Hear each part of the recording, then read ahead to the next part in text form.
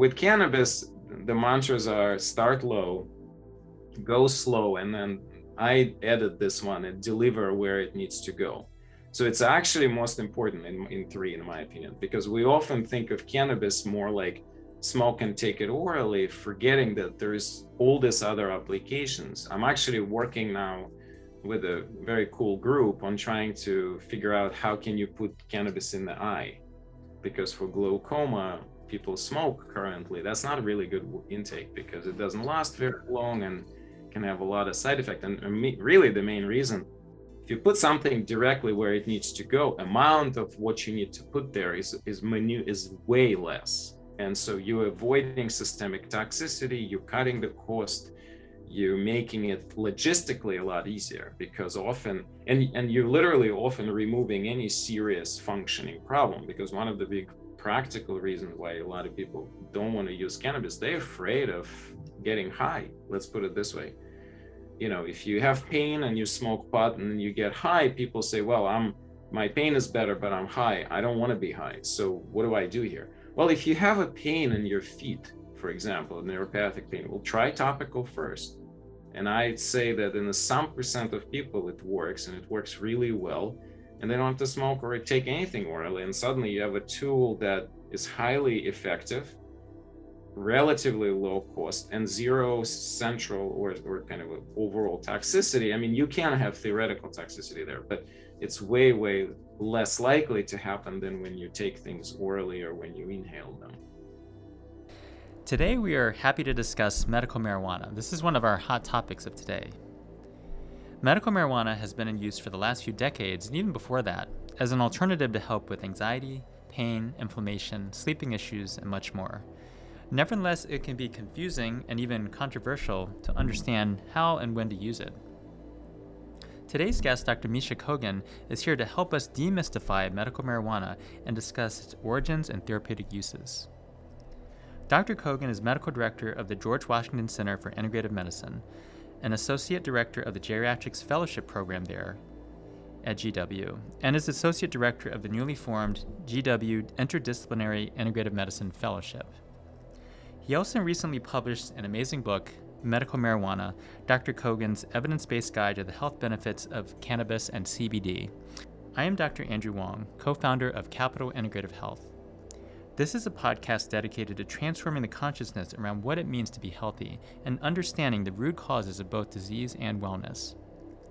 Don't miss this discussion with Dr. Kogan about the benefits of medical marijuana, or rather we should say medical cannabis, and what you need to know before using it. Well, thank you, Dr. Kogan. Thank you, Misha, for coming on today. Great to have you on. Thank you so much for taking the time. Thanks, Andy, for having me. Yeah, so Misha's been a good friend and mentor for a long time now in integrative medicine. Certainly one of the aspects that, Misha, you're an expert on is medical cannabis. And I know you recently published a book called Medical Marijuana, Dr. Kogan's Evidence-Based Guide to the Health Benefits of Cannabis and CBD. Let's kind of start with the basics. I think I learned this from the conference that you hosted at the GW, the IM4S conference, and I think you had Beth there. You were talking about how basically this idea of cannabis as a one of the originating from one of the original crops that we have cultivated in the agricultural times to becoming essentially maybe demonized or something, or having this idea of this is not a good substance or something. So let's just first talk about what is cannabis and marijuana, and what's the difference there, and just kind of get into that real basic first. Right. It's interesting you brought up like the history here, because this is one thing that history comes in full circles, right? I mean, before the prohibition, the cannabis was kind of everywhere. It was the part of the treatment plan for so many different issues, including it was actually part of a pharmacopoeia in US, which is a standard prescription guide for something like a century. And before that, it was one of the oldest medicinal plants that was used for a variety of different reasons, and not just internally. Externally, it was used a lot as well. Ritually, it was used a lot. So it was pretty common, and no one ever looked at this as something controversial. I feel like it always been with the humans for thousands of years, simply as part of our not just medical, but a lot of daily routines for a variety of reasons. And, so we are now rediscovering this. Of course, we're rediscovering the molecular structures. So we're rediscovering how the plant interacts with our own and the cannabinoid system, which turns out we have. And so I think this whole conversation should sort of be circling around this particular topic, where turns out we have our own cannabis system inside of us, and it's extremely profoundly complex. And it is much older than endorphin system. It seems to be much more important for regulation of not just the brain activity and things like pain, for example, or perception, but also immune system and bone development, muscle development, and heart function. And pretty much almost anywhere you look, with very few exceptions, the cannabinoids have some kind of regulatory or direct impact on particular function of our physiology. And so, with that in mind, here you have a plant that we now call marijuana, or for past whatever decades before, of course, it was just called cannabis in different languages, different words. And now we have these terms as hemp, CBD, and a lot of terms that are very new, right? So the term marijuana, which is basically describes cannabis, one would argue, though, that the cannabis is a botanical term and marijuana is a more legal term or recreational term, if you will. But, there's a lot of problems with that nomenclature to begin with. I'm just going to use it today interchangeably because I feel like marijuana is more of a historic word now that doesn't describe anything botanically or medically relevant. It's just there because the whole cultures grew up on this, because there's a huge political attachment to it. And actually, I feel there was a lot of discussion in our smaller circles of the experts in this field who feel like this word should be removed from dictionary because it's in a way made up word, only had negative connotation when they made up the word. It became popular in a culture and we're still using it. So let's get rid of it so that we go back to cannabis and just keep it strictly medical in terms of the word. The problem with that is then what do you do with the whole history here? Because unfortunately, history here is not very good. There's a lot of racial disparities. There's a lot of segregation based on the word. And so I think it's essential to keep the word more as a history and say, look, we got this one totally wrong. We had a government telling us total BS for decades, claiming that this is dangerous substance with no medical use. And it turns out not only they were wrong, but they were just simply using all of this for political reasons. And now we know the history that starting with Aslinger, going back to the 1930s, where they needed a scapegoat money to establish DEA office, in essence. And they got this money and they're still operating on that budget decades later. And the entire industry here, quote unquote, was established with a lie. I think it's worth for the public and for everybody to know that. And so I feel let's keep the term. So let's go to the CBD term and hemp term and THC, which are sort of the highest used words in our cannabis vocabulary.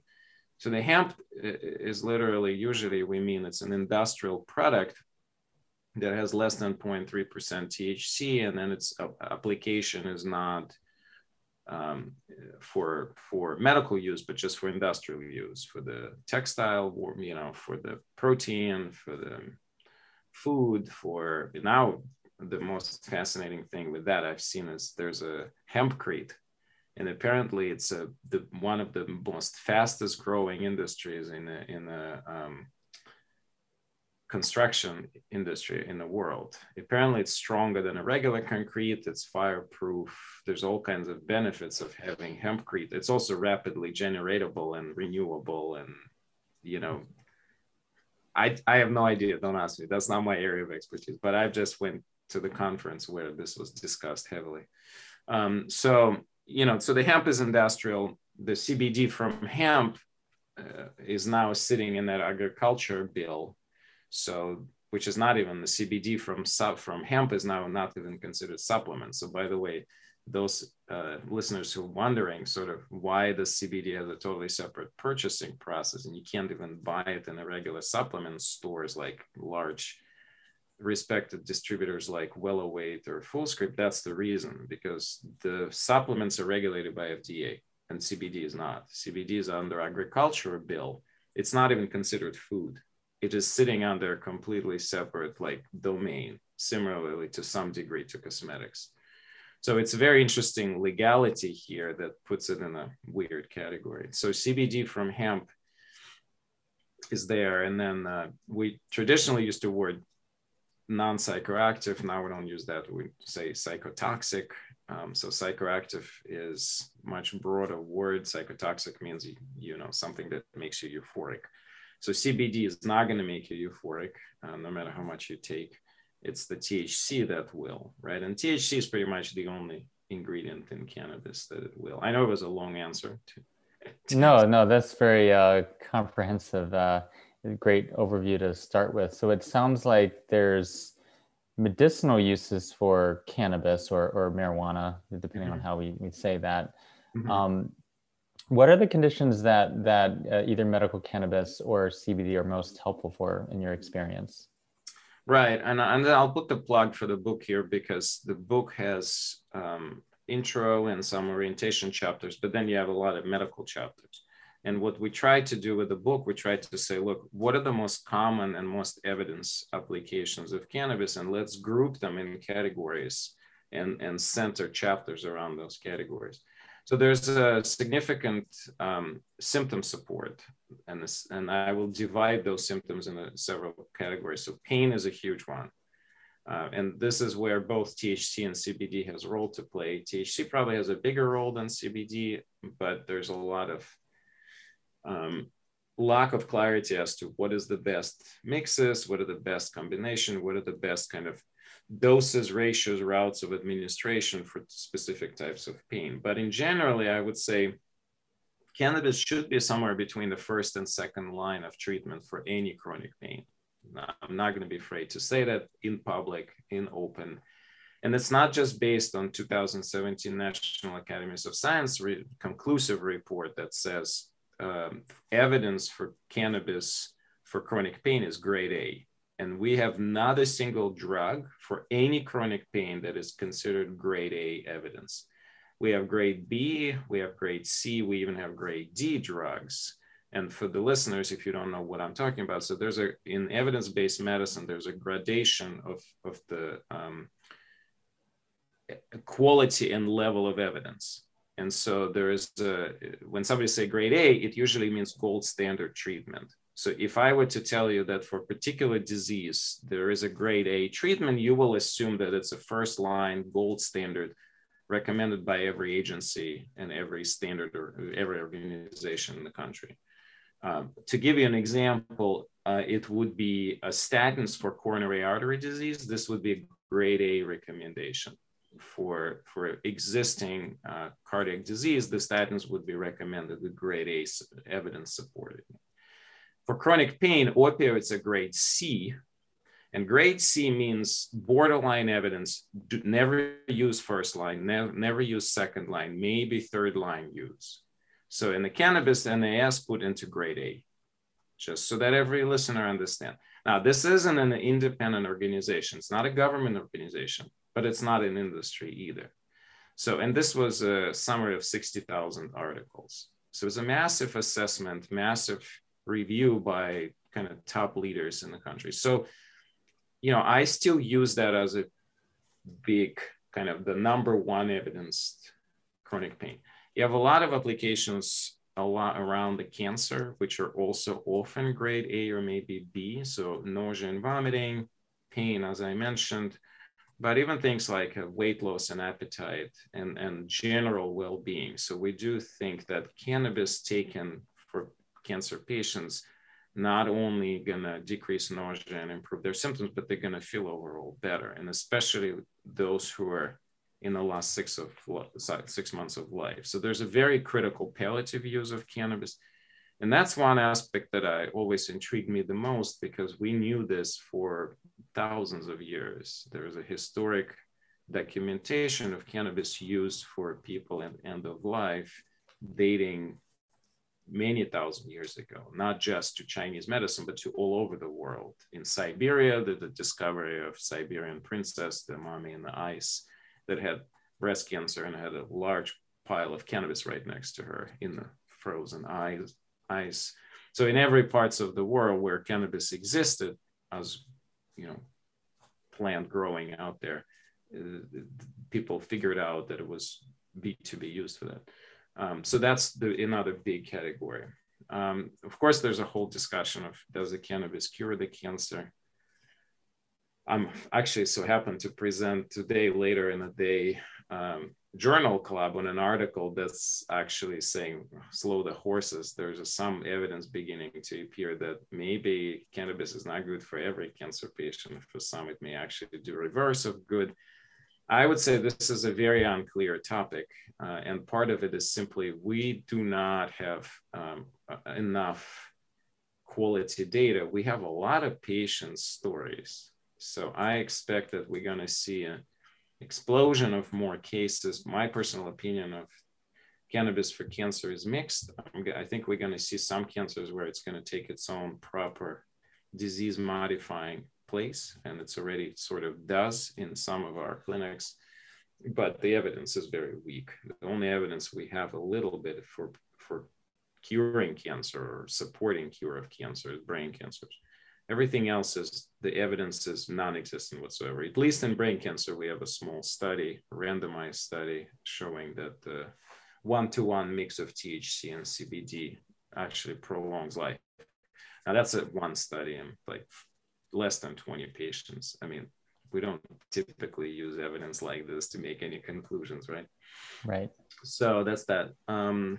I think anxiety, sleep, like the depression, psychological symptoms can be very effectively managed with cannabinoids. It gets a little complicated there. Interestingly, THC at low doses can be extremely anti-anxiety and very effective for chronic sleep. However, at high doses, THC actually could be anxiety and panic attack provoking and actually blocking sleep. So you got not a simple relationship. CBD seems to be good for a lot of psychological issues, anxiety. There's even some data on in schizophrenia, you can decrease side effects of medications, balance patients with CBD. So there's a lot of data that suggestive of certain things without being conclusive. Definitely a lot of people use CBD for anxiety, and I've seen this being quite effective. The problem is that you have to use a lot and it becomes reasonably expensive if you're using it for that. I have a follow-up question about that. Yeah. CBD can be metabolized by the hepatic enzymes, the P450 system. Exactly. If someone has anxiety, depression, and they're on, let's say, a SSRI or other medication, or they have some other, psychoactive medication, how does CBD interact with that? And is it better to, check with pharmacy and all the drug herb interactions there?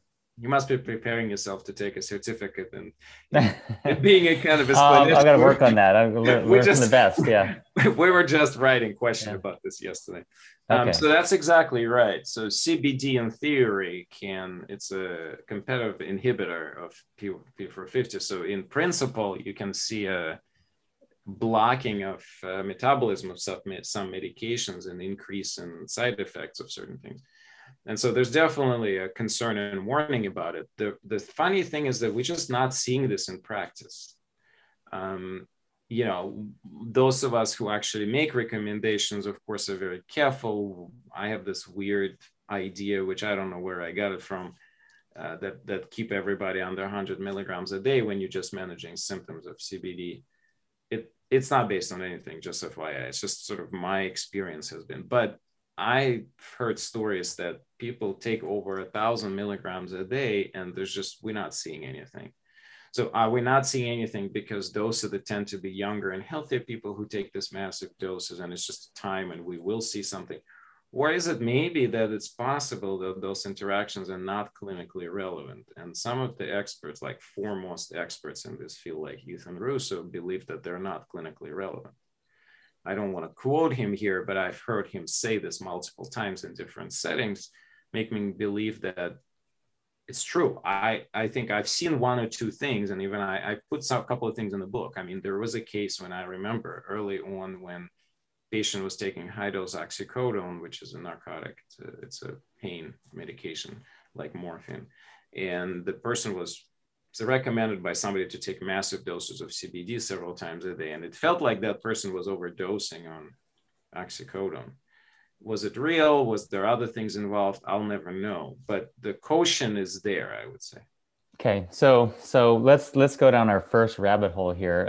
Some sub questions based on your amazing answers. So if we know that the 2017 NAS papers recommended grade A, that cannabis used for chronic pain, why isn't it that more available versus opioids at grade C? Well, yeah. So this is not a rabbit hole. I think it's I think that future generations will look at this and say, there is so much criminal intent in the pharmaceutical industry that's been happening, and we're going to look at this as dark ages of pharmaceutical industry. I have no doubt, because in my mind, we have not only data that cannabis is grade A, we have data that if you combine cannabis with opioids, you're going to save 30% of lives lost.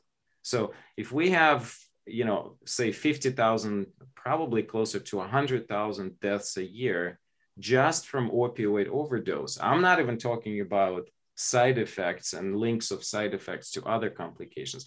That's over, well, all of the meds combined. That's more than 250,000 people dying every year. If you just look at the opioid overdose, let's say it's 100,000, that means that 30,000 lives a year can be saved by introducing cannabis for the whole country. I mean, the data is there, and it's published in JAMA, in New England Journal of Medicine. I mean, we're talking about top journals that have been high-end quality studies publishing this data now for about 5 or 6 years consistently across every state that legalizes cannabis. In every single setting, cannabis is becoming an exit drug for opioid-induced. So just to be clear, if someone's on opioids, you can start to wean them off by simultaneously introducing cannabis? If you add cannabis, and percentages and exact dosing is not really clear here, but if you have somebody on opioid, if they're addicted and you start them on cannabis, you have a very high chance of having them off opioids within a short period of time. And the data is such that if you do that, 30% of mortality will be saved in this setting. And in my experience, upwards of 50% of patients will be off all opioids within 3 months when you do that. That's incredible. I mean, if you think about the opioid crisis, right? That's right. And there is actually, nobody's talking about it. There is not even close in terms of efficacy that anything's out there. Like for example, bupropion and Narcan and all those drugs. I mean, they're of course saving lives left and right. The problem is they're not an exit strategy often. The bupropion is, but it's a lot more complicated than people assume. And so the effective management, because it's not like, let's just stop the opioid. You got to address why a person went onto the opioid in the first place. If they have a chronic neuropathy or some other chronic pain syndrome, and you simply say, let's taper it off, what are you offering to a patient? The cannabis offers not just the exit drug, it offers the solution for pain simultaneously and basically completely safe, I would say, when you use it right. So then it becomes the cost and access issue, right? That's where we might get into social justice and access to healthcare. Justice, we get the fact that it's not covered, but you also have to look at this a little differently. At the same time, you have to look at the total burden to the society.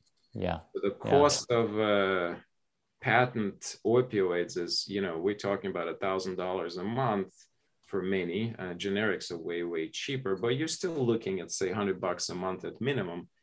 And the cannabis cost per month can be in the $20, $30 if we have a national legalization and a bigger, so, right now it's probably closer to the same $100. But, in terms of total cost in society to the future, you're also going to save money. Yeah. And you will transfer money from pharma to elsewhere. And I think that's partially here is the resistance, as everybody understands. So there's a few things we want to talk about. Well, let's go more with you said there was obviously indications for chronic pain, for quality of life for cancer, and maybe some small studies showing it's helpful as a disease modulating agent for brain cancer. Some anxiety, depression, mood, neurovegetative symptoms. Anything else that are kind of big conditions that you want to highlight that you would focus on in your book? Yeah, so anything that's related to neurodegenerative conditions, which is multiple sclerosis, Alzheimer's, Parkinson's, there's a very large categories of use. Primarily, we're talking about symptoms related to those conditions, like behavioral disturbances in Alzheimer's, motor symptoms, so the tremors and spasticity in Parkinson's disease, spasticity in multiple sclerosis. So all those conditions, cannabis can be very helpful for. There is a beginning of a new whole field of saying, could the cannabinoids, exogenous cannabinoids, could the extracts of cannabis plant in some way be used as part of the long-term strategy of curing neurodegenerative diseases? It's premature to say that we have a clarity, but if we have multiple signals that say it's going to be within a decade, I expect that it will be part of the standard treatment. And I'm talking about reversal. I'm not talking about symptom management here. So that stay tuned. The data is all over the place. I'd say the most important areas for those conditions are sleep disturbances, kind of agitation, and motor symptoms. So those are the very big categories. You're saying the research that's still out there, they're researching, say, like cannabidiol or like CBD, CBG, or what are they? I'm not going to go there because this is a rabbit hole which we will not come out for the next 30 minutes if we get there. Okay. The long story short is, most of the cannabinoids, specifically, you mentioned CBD and CBG, have some strong neuroprotective characteristics. The problem with looking at those molecules and looking at something like, let's say, Alzheimer's disease is that the trials need to take potentially decades, because it's a very slowly progressing diseases. You have to look at them accordingly, and you have to apply protocols and study them accordingly. So it's going to be a long time. I'm actually not convinced that CBD and CBG are the most important molecules. I'm actually wondering if CBDV and some THC metabolites and even THC itself is going to be just as critical, if not more critical. So long story short, here's one word of wisdom for listeners.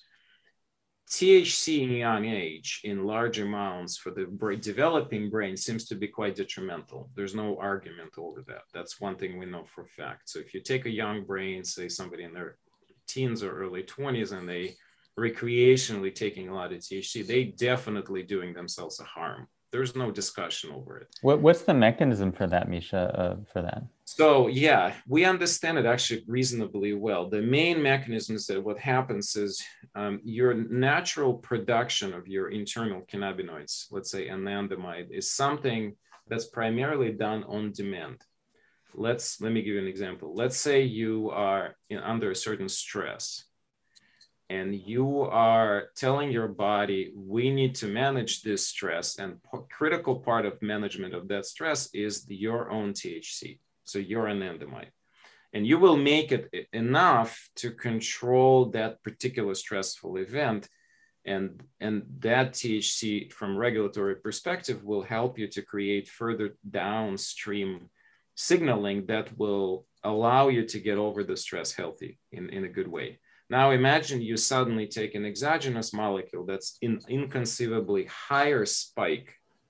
Your endogenous production gets suppressed, physiology of the receptors is shifted, and the thinking is that leads to all kinds of downward effect, decreased brain development, potentially a loss of some cognitive functioning, potentially increased risk of schizophrenia, potentially increased risk of accidents, and all kinds of other issues. So there's no question that there is a negative impact. Now, adding CBD may be eliminating some of those impacts, and probably not maybe, but I'd say for sure. Just not clear whether it eliminates everything, whether the safety level goes back to baseline if you combine THC. What should the ratio be? Should it be 1-to-1 CBD to THC? Should you take 10-to-1 CBD? I mean, there's a lot of holes. Do we have a general sense, because a lot of people are young at heart, right? Maybe taking high dose. So let's go back to the other side. So you have young people, and then you have the older. It turns out that there actually some of that extra THC becomes brain protective. So here you have what we sometimes call a J curve. At one age, you have a negative impact. At another age, you have a positive impact on the same part of the body. I'm talking about just brain right now. Okay. So why that is not really clear, except for one thing. As we get older, our own endocannabinoid system and the cannabinoid tone, as Ethan likes to say, drops. So we make more molecules that break down anandamide. We have less receptors in the brain. We have less anandamide. So we can't generate as much anandamide. And that's actually a thinking partially why some of these neurocognitive conditions evolve in older age, almost always because you have this chronic disturbance in the endocannabinoid system that triggers in part. I'm sure there are tons of other triggers, but it's one of the triggers for evolving of Alzheimer's and Parkinson's. Sounds like as we get older, we need more juice, essentially. We might need more juice. All kinds of different juices. What kind of juice? Pineapple juice, kiwi, whatever. And that's great. So what about other neuro conditions? Because I felt like what I've seen too is that people with migraines, people with mood issues, I've read before, and maybe you could corroborate this, is endocannabinoid deficiency could be causative, at least either triggering, causative, or perpetuating. Well, that's what I'm saying. I think anything brain related, or any neurological issues or psychological issues, I think cannabinoids is going to have a huge role in the future. I mentioned anxiety, but definitely for depression. I mean, there's a lot of people who use cannabinoids for depression in different combinations and mixes. PTSD. So I mentioned stress before for purpose. Turns out that our endocannabinoid system is #1 regulatory system of stress. Not the way we used to think that it's all like, not adrenals, right? No, adrenals is secondary. Yeah. Cannabinoids regulate how adrenals going to respond to stress. Adrenals are in second place in the race. Is that probably what you're saying? Say they're in third place. They're kind of, you just support them, but you don't, What's the second? The central mind body, right? So if you don't learn the primary regulatory, if you don't teach your body to self-regulate, the trying to support adrenals is like, putting a water on a major fire at the same time putting logs to that fire. Just adding some more logs. Exactly. So cannabis turns out to be critical there. So definitely anything chronically stress related, there's some definite use already. I'm not even talking about precise applications. That's going to come in the future when we have a lot more research out there. What else in terms of psychological, since you mentioned? Well, seizures, of course, everybody's talking about, especially since Sanjay Gupta's, I think that's number 6 weed series. He particularly talked about seizures and seizures. Well, I mean, we have a FDA approved drug for seizures, which is CBD, right? Epidiolex, which was approved in 2019. It's nothing but pure CBD. So we know that even FDA, even the medical community is already agreeing with some of this completely. But I see that this is going to explode. Other whole topic, which we could speak for hours, is dermatology. Yeah. So it turns out I'm sorry, what did dermatology. You say? Dermatology. Turns out you can probably manage almost all dermatologic conditions with cannabinoids.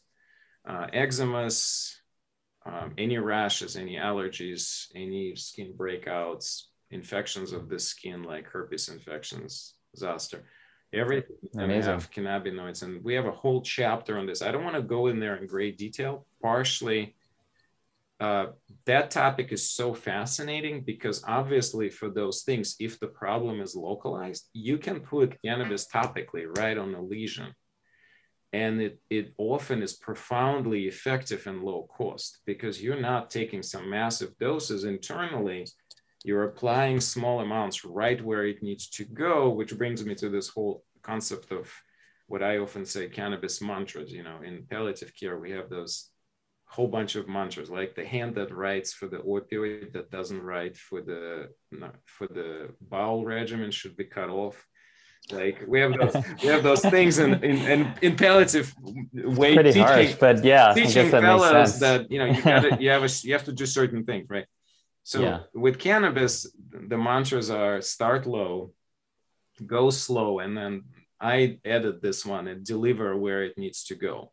So it's actually most important in 3, in my opinion, because we often think of cannabis more like smoke and take it orally, forgetting that there's all these other applications. I'm actually working now with a very cool group on trying to figure out how can you put cannabis in the eye, because for glaucoma, people smoke currently. That's not a really good intake because it doesn't last very long and can have a lot of side effects. And really the main reason, if you put something directly where it needs to go, amount of what you need to put there is way less. And so you're avoiding systemic toxicity, you're cutting the cost, you're making it logistically a lot easier, because often, and you're literally often removing any serious functioning problem, because one of the big practical reasons why a lot of people don't want to use cannabis, they're afraid of getting high. Let's put it this way.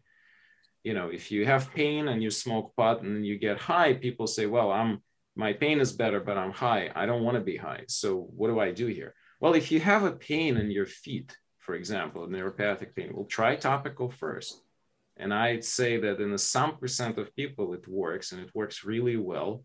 And they don't have to smoke or take anything orally. And suddenly you have a tool that is highly effective, relatively low cost, and zero central or kind of overall toxicity. I mean, you can have theoretical toxicity there, but it's way, way less likely to happen than when you take things orally or when you inhale them. So whole area out there. Wow, that's amazing. Do you think the eye drops could potentially decrease intraocular pressure if people have glaucoma? So it's actually not necessarily 100% clear. So it appears that THC will definitely decrease pressure. Problem is THC is not very water soluble. So you have to dissolve it into a substance that would be allowed to be put in the eye. So you can't put oil in the eye. You have to put aqueous solution. But acidic forms of THC and CBD, CBDA and THCA are more water soluble. So this is, I think, where it's going to go. You're going to try to put those molecules and try them out. But the old history is very unclear here. CBD actually could theoretically increase intraocular pressure. So nothing. If I learned one thing about cannabinoids, is there's nothing here simple. There's just nothing simple. It's a highly complex system with a lot of intricacies and details. This is why you should take the course. No, I'm just kidding.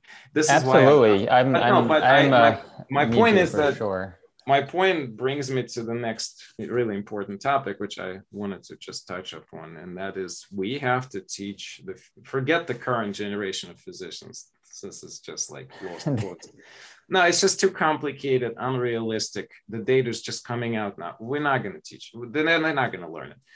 We have to concentrate on the future generations, which is what I decided to take as sort of my sidekick, because I don't want to get involved in industry here. So you have a course. You have a course? No, we don't. I don't have a course. There's a lot of courses that are really good, and there's a lot of people who are much better educators than me. But I decided that what I do know how to do is how to get things done in academia. So we're actually trying to create a process in which we will create the set of minimal standards, and we'll take that minimal standards to the guarding body of all the medical schools in the country and actually in the world. And we're going to tell them, look, given what's going on, you must assure that every medical student graduating from medical school has some minimum knowledge of this topic. Yeah. Because right now, when they graduate, they only know the following: cannabis causes side effects. Here's the list of side effects. Here's what cannabis can interact with, and that's it. It cannot do any benefit. Nobody teaches in terms of clinical applications of benefits. They're only teaching pharmacology. about toxicity and metabolism. So currently the students, if they get excited by this topic, they have to find a mentor. There's very few mentors out there, or they're going to have to sort of wait until they're fully trained in their field, graduate, get their degree, start working, and then take one of those like fancy high-end courses. It's a bit tilted against learning about the true applications. That this is a big disservice to, I guess, everyone, you know. And not only that, yeah. there has been historically in the last 5 years a tremendous oppressive force from the AMA and from guarding agency that makes CMEs, so that every doctor has to take X amount of CMEs per year in order to continue being licensed. And that actually applies to it's not just doctors, it's PAs, nurse practitioners, everybody. And so there's been tremendous pressure against not granting CMEs. So last year I was giving a talk at Andrew Weil's conference, and they were highly apologetic. Even Andy called me and said, look, sorry, we can't give you CME for your talk on cannabis. So Donald Abrams, who's a good friend of mine and a mentor, he got furious. He sent the letter to the head of CME at the University of Arizona saying, what the hell is going on? It's a highly evidenced presentation. I reviewed it myself. Like, what is this? How can you not grant CMEs? And the reason for that is very simple. It's a large medical industrial complex. They're afraid of this whole topic. They don't know how to handle it. There's no standards of education. There's no standard guidelines of anything here. So there's an oppression happening from not knowing, being ignorant. Maybe some pharma industry, I don't know, I don't care. But like, it seems like until we get past that crap and get to a point where minimum standard education exists, every medical students and every nursing student and whatever have some basic knowledge when they come out of the training. It's a good idea. Mm-hmm. How far from it are we? I don't know, but so I felt like let's try to do something in line with that, because if we achieve even the publication of such competencies out there in a very good journal, then it's a first moving step.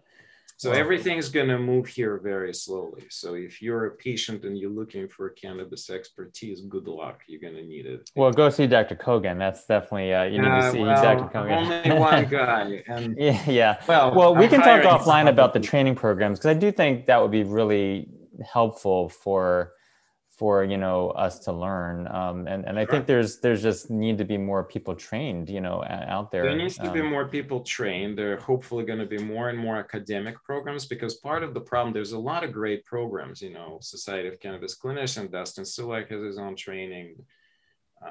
There's a lot of good people who doing, I think Bonnie Goldstein has a course. Like, there's a lot of really great courses. The problem is when they're not inside academia, or when they're run by the industry people, it's an automatic tension. Only a true enthusiast will take those courses, and that'll leave everybody else out, and they're going to be highly skeptical of joining these programs. And that's just a part of evolution. If you look at every other field that came before, the integrative medicine, for example, right? It's exactly the same. It took how many decades for integrative medicine silo organizations stay there, but now you have some kind of integrative medicine at every Ivy League, every medical school in this country, pretty much. So it's just a matter of time. It's a matter of continuous effort. It's a matter of creating standardization in the field.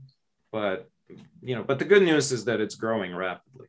Just because there's so much money in this, and there's so many new doctors coming out saying, and there's people are demanding that that this is be more accessible. So let's say there's a patient out there, listeners out there, they want to try cannabis, medical cannabis, or CBD. How do they access this at this time? Is it different in different states? So it depends on the state. Since we are in our tri-state area, let's talk about that first. So if you're in a district or in Maryland, and I'll talk to Virginia and separately, you go and you get your card within say 4 to 6 weeks. You have to have a doctor who will give you a recommendation for the card.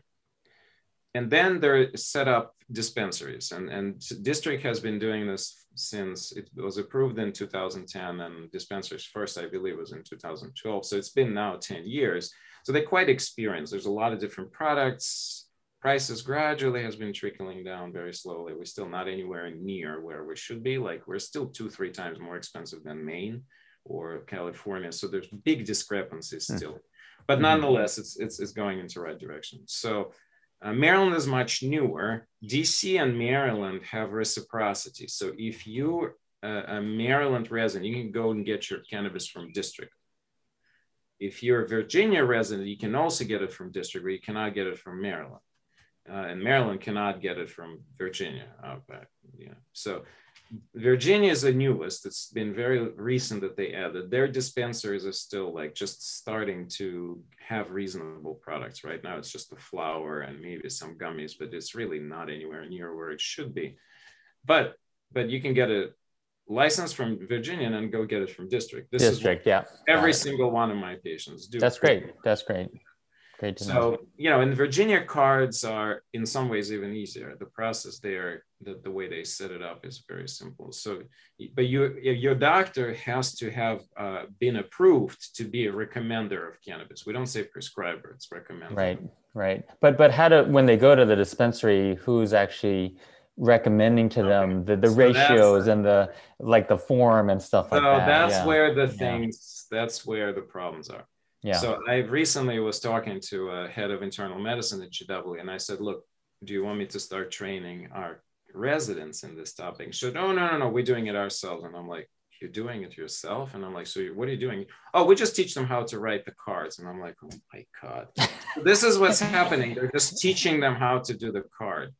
And then you have problems. And you have problems probably at least in 50% of cases, because the patients end up, in the best case scenario, they'll go to a dispensary that's much more medical, that has a staff that understands what they're going through, that they can ask them the right question, that they have enough knowledge to recommend the right ratio, right route, right dosing, right titration, all of those things.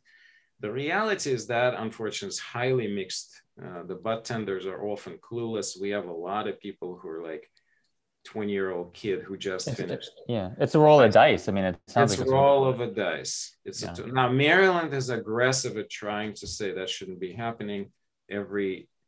Going forward, every dispensary will have to have a medical person on staff. Okay. Like pharmacist, nurse, physician, like somebody who is licensed, who can guide the dispenser. That's good.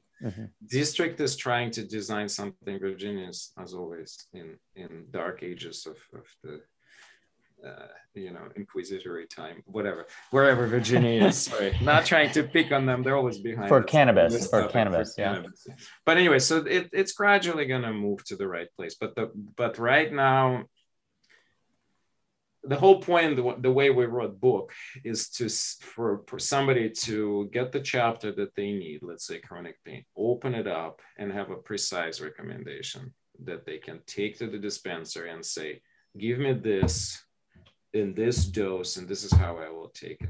Now, of course, it's simplified. I still think that it's really hard to just use the book and go get something. You really still have to have a guide, because the reality is it's still more complicated than people think. And there's, especially if you have other medical problems, you're taking multiple medications, you can run in a lot of issues if you don't know what you're doing.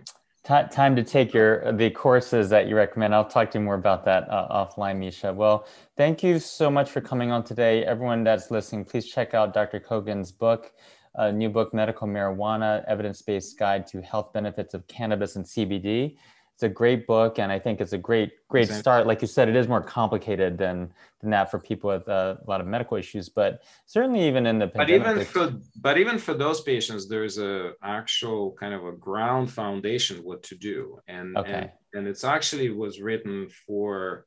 I had a lot of my colleagues say, "Hey, I got the book and I read it, and I now know what to tell to the patients." Like, so it's not in like an introductory level. It's pretty. Yeah.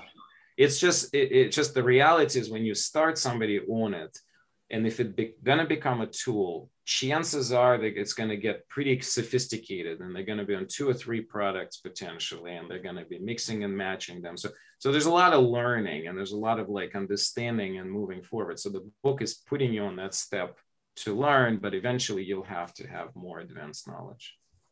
I wouldn't expect, knowing you, Misha, anything you write to be introductory. It's very in depth and thorough. So yeah, that's great. Well, thank you, Misha, for coming on today. How can listeners learn more about you and work with you? So so the gwcim.com, it's a clinical site. Those people who are on Medicare and Medicaid, they actually can try to get into my insurance-based practice. If you have a private insurance, I don't recommend it, because whole point is that leave my time open to those who are vulnerable, because I do try to balance my practice, both out of pocket, but also insurance based at university. So you can find me at gwdocs.com. I'm there, and you can try to get through to me that way. We only do telemedicine now for local states, I believe, because that's changing. I used to do telemedicine for the whole country, but I think that's shifting now. Okay. But in my practice, we still do that in out-of-pocket practice. And for the book, people can find it anywhere. I mean, it's a Random House, so it's in Amazon, everywhere. They have an Audible. Actually, I'm kind of proud, because the Audible was recorded by the same guy who did Life of Pi and Harry Potter. Oh, nice. So Vikas. So yeah, I think they did well with that. And then the soft cover is going to come out next year. I guess they're spreading them out by about a year and a half between the hard, because right now it's just a hardcover. So that's going to be much cheaper, because the hard. Got it. I know you also have the Integrative Geriatrics book that you wrote, I think, earlier than that, right, with Dr. Weil? So that's textbook. So textbook. Okay. Now I do have my next book is coming out hopefully within 6 to 12 months. Unfortunately, I'm going to compete with Mark's book. Exactly same topic, healthy aging. Okay. But hey, I didn't know he was doing this. There's enough demand out there, I think, to learn, Well, mine, I think, is going to be a little bit more towards complex geriatric conditions, rather than, I think, Mark's and Kara's book, Kara Fitzgerald, they're more like, how do you stay healthy, and what are I think mine's going to be a little more toward, you're already a bit older and you have multiple problems. Complexities and stuff. Yeah. We'll look forward to that as well. All right. Well, thank you, Misha, for coming on today. And thank you, Indian CIH. Thanks, guys. Thank you. It's wonderful that we're local and that you're here, and then we collaborate on all kinds of things. Yes, exactly. And thank you all for listening. And I hope you guys have a good day here the rest of the day. Thank you. Thank you for taking the time to listen to us today. If you enjoyed this conversation, please take a moment to leave us a review. It helps our podcast to reach more listeners. Don't forget to subscribe so you don't miss our next episodes and conversations. And thank you so much again for being with us.